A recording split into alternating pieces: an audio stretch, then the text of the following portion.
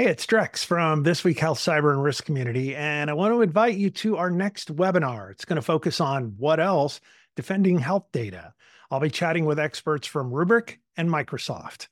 Register right now at thisweekhealth.com/rubric webinar. That's all one string, RUBRIK webinar, thisweekhealth.com/rubric webinar. See you online soon. Today in Health IT, continuation from yesterday, HATCO and Summa Health, the tech stack. That's what we're going to talk about today.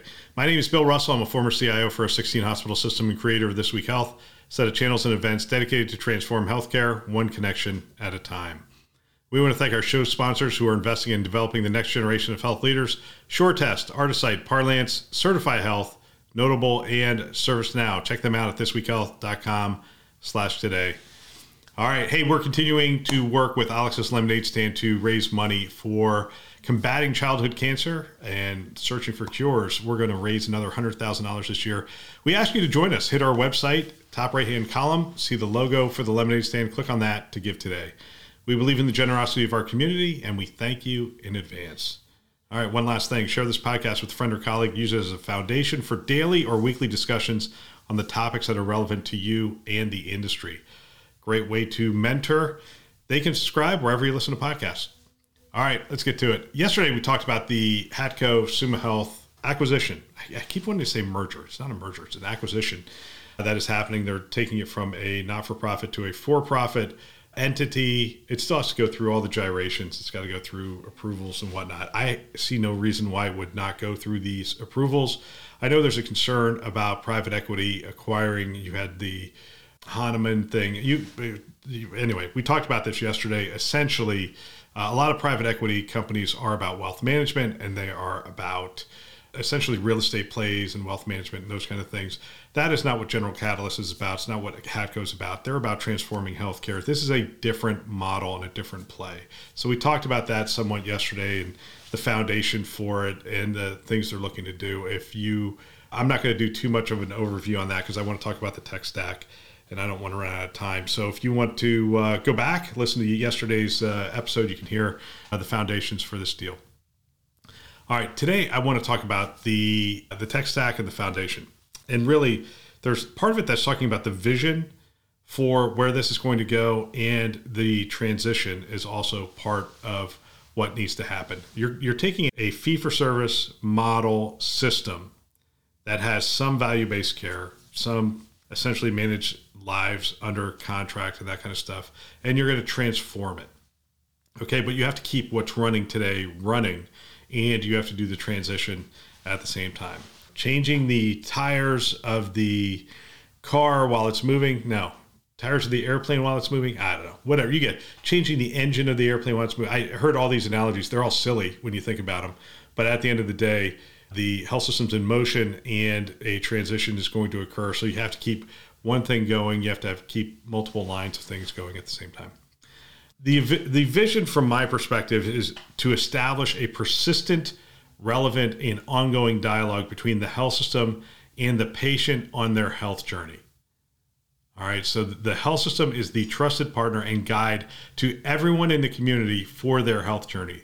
There are some that are battling chronic conditions, and for that, they have a guide. There are those that are healthy and trying to lose some weight. For that, they have a guide. There's the first-time mother who's trying to raise her child. For that, we are their guide and trusted partner. Trusted partners don't surprise bill their clients. They offer transparency. Trusted partners don't tell their clients that the next available appointment is in 6 months. They offer access. Trusted partners meet the patients halfway or even further, bringing care to them in their communities or at their home or in their workplace. Let's get to the tech stack. So that's the vision of what we're trying to create, this ongoing, persistent, relevant dialogue between the health system and the patient. Think of it as anytime they want, they have access to the health system. Knowledgeable health data flowing, health information and knowledge flowing back and forth between the two. So if I am thinking, hey, I'm thinking about Ozempic to lose weight, I don't go to the internet and whatever. I am interacting with my health system. potentially with my doctor, but potentially with technology, and I'm getting feedback, I'm getting information. If I'm interacting with technology, that's getting logged into whatever the system of record happens to be, so that when they meet with the doctor later, the doctor can say, hey, I've seen you had a lot of questions about losing weight. How are you thinking about this? Have you thought about intermittent fasting? Have you thought about other healthier alternatives to what you're thinking? Whatever it happens to be, but you're creating that ongoing persistent dialogue. What does the tech stack look like? It's flexible, for sure. It's got to be flexible. Obviously, it's got to be secure. And I believe it has to have usability at its core, both on the clinician side and definitely on the patient side. And more, when we say usability at its core, it's natural language front ends. For the clinician, obviously, you just saw I think yesterday I saw DAX is 100% integrated into Epic now. So we're seeing this advent of the natural language front end to the EHR. And so for the clinician, it's got to be natural language. I think the same thing's true for the patient as well. We've got to figure out the natural language front end for the patient. So usability at its core. The data has to be secure. It is secure, but it's also accessible to various systems and workflow. Not through a proprietary stack, but an open stack that allows for agility and flexibility in its design and implementation. It starts with the data. We can be more granular if we want, but for this 10-minute discussion, let's just start with the data. All systems are designed and selected from the lens of security, interoperability, and usability. Let's talk about the data first, though. Free the data.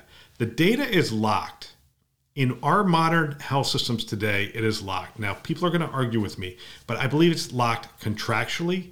I believe it's locked in technology silos, and I believe it's locked within the business model.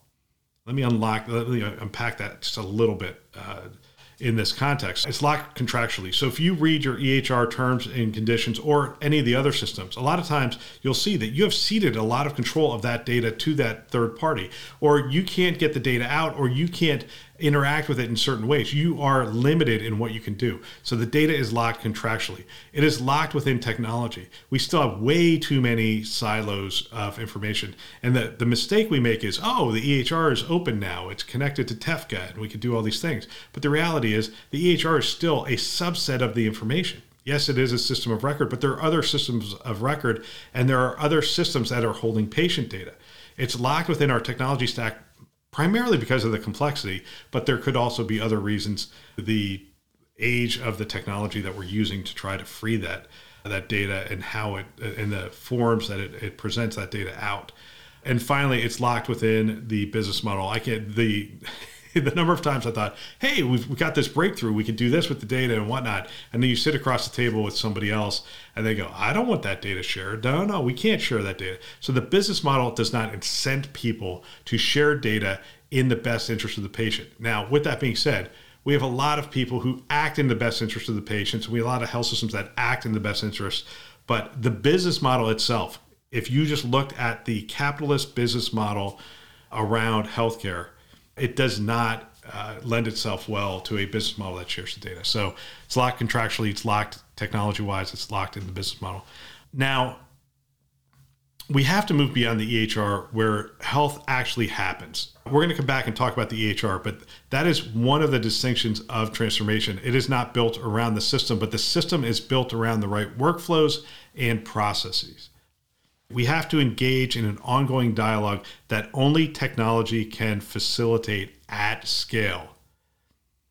All right, so the key word there is at scale. Clearly, individuals can interact and have these ongoing dialogues, but you can't hire enough people. You can't have a call center big enough. You can't hire enough PAs and nurse practitioners and doctors to have all these conversations. So only technology is going to be able to do this at scale, so we have to figure that out. We have to be able to reach people at their home, in their car, at work, in the line, at McDonald's, as they're about to make a bad decision. We have to impact care in the community.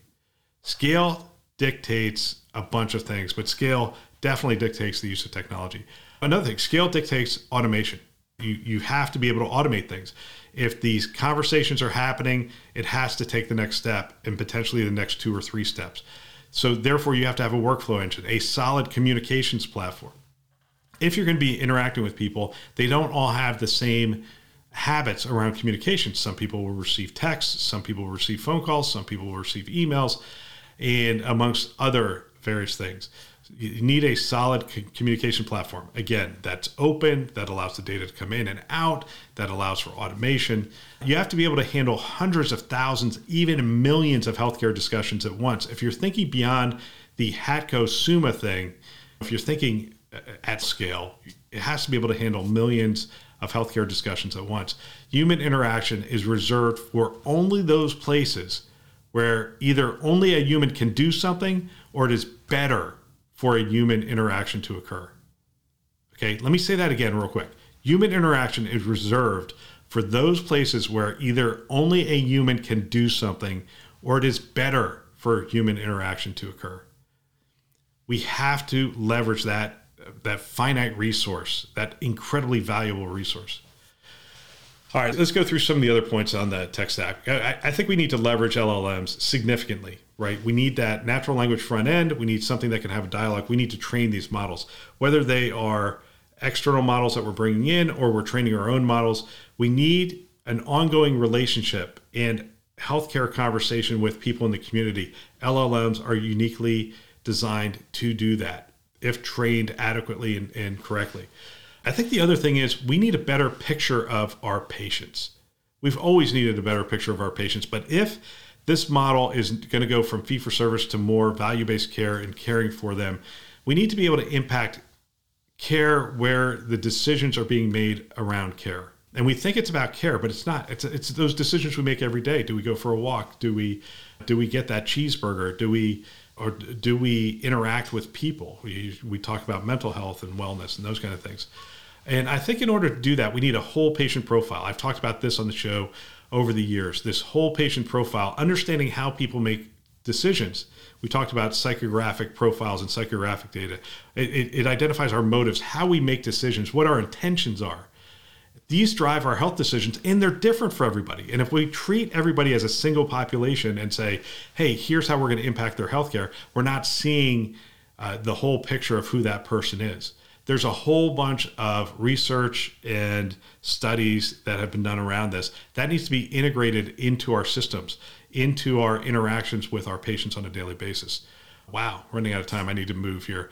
Again, we just need to engage where health happens during the daily decisions in our day. We need to provide nudges to help people make the right decisions and lead people to healthier decisions, healthier lives, right? And above all, we need to be a trusted source for information, trusted source for that dialogue. Trust and influence are inextricably linked and required to change outcomes. I said yesterday I'd give you the answer to the $1 million question, which is the EHR. What about the EHR? The EHR is a system of record. This is the $1 million question. The health systems will require a system of record, period. Without any changes to the business model, the EHR will likely be the best way to handle charges, generate a bill, and handle revenue cycle. This is where more information is required to make this decision. Will there be changes to the business model? Is the intention of General Catalyst and HATCO to transform healthcare without swapping out the EHR? Do they want to provide an Epic user base, a way to transform without changing the system in any way, right? So you can transform, you don't have to swap out Epic. All these bolt-ons come in and make this happen. Is there a bolt-on way, a way to use interoperability to build out a flexible and agile system? I think that answer can only be found at the negotiating table.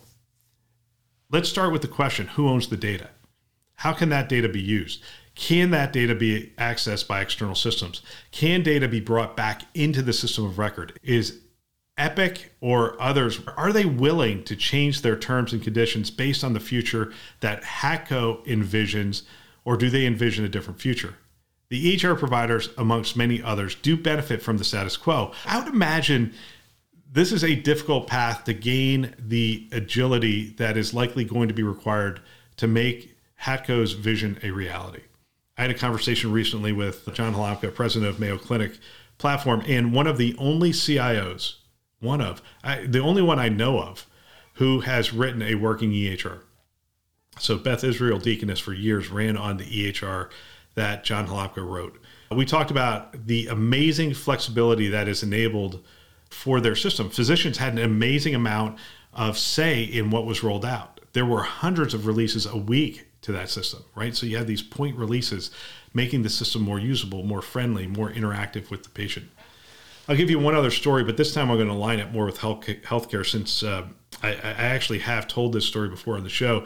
The CEO with Ford was describing their control systems in their Ford car, and he was asked, how does Tesla have such an advantage over Ford? And he said, we have 120 control systems in a Ford F-150. I'm making this up. I forget the exact numbers in the car he used, but it was roughly that. It was a little over 100 control systems in a car. And he said, if we wanted to do a change on one of those control systems, they are written by 60 different companies.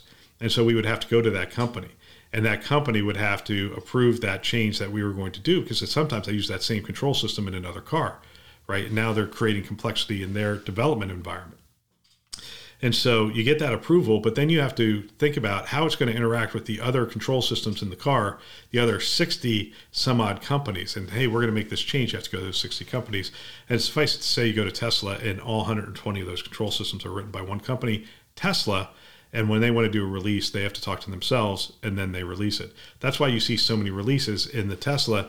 And they ask them, what does that mean for you? He goes, we are right now hiring massive amounts of internal developers to write those control systems ourselves. They're actually going to change the way that they build cars to be more agile and nimble in order to be competitive in this new world. I've heard CEOs of health systems and other leaders describing their EHR and the ability to make changes in the same way. During the pandemic, a system wanted to make a simple change to their portal and were unable to because their EHR provider wouldn't allow it. The other things to consider is that the greater the market share of any one player in the EHR space, the longer the cycles are for change. And the stronger the pull to a core set of code and minimal customization is. The EHRs as they exist today will likely hinder the objective of HATCO and General Catalyst long-term. So am I recommending ripping out the EHR and coding their own? No. At least not on day one or potentially day 365. But I will say that I'm not sure they will find a partner in the EHR space that will take them where their vision is going. I hope to be proven wrong on that, but if this truly represents a new business model, then it will likely require different foundational systems and some development capabilities within the partner ecosystem and likely within the health system itself. Let me close with this. I'm way over. What does day one of this deal look like? I think it's aggressively moving on items which add cost and adversely impact agility and flexibility.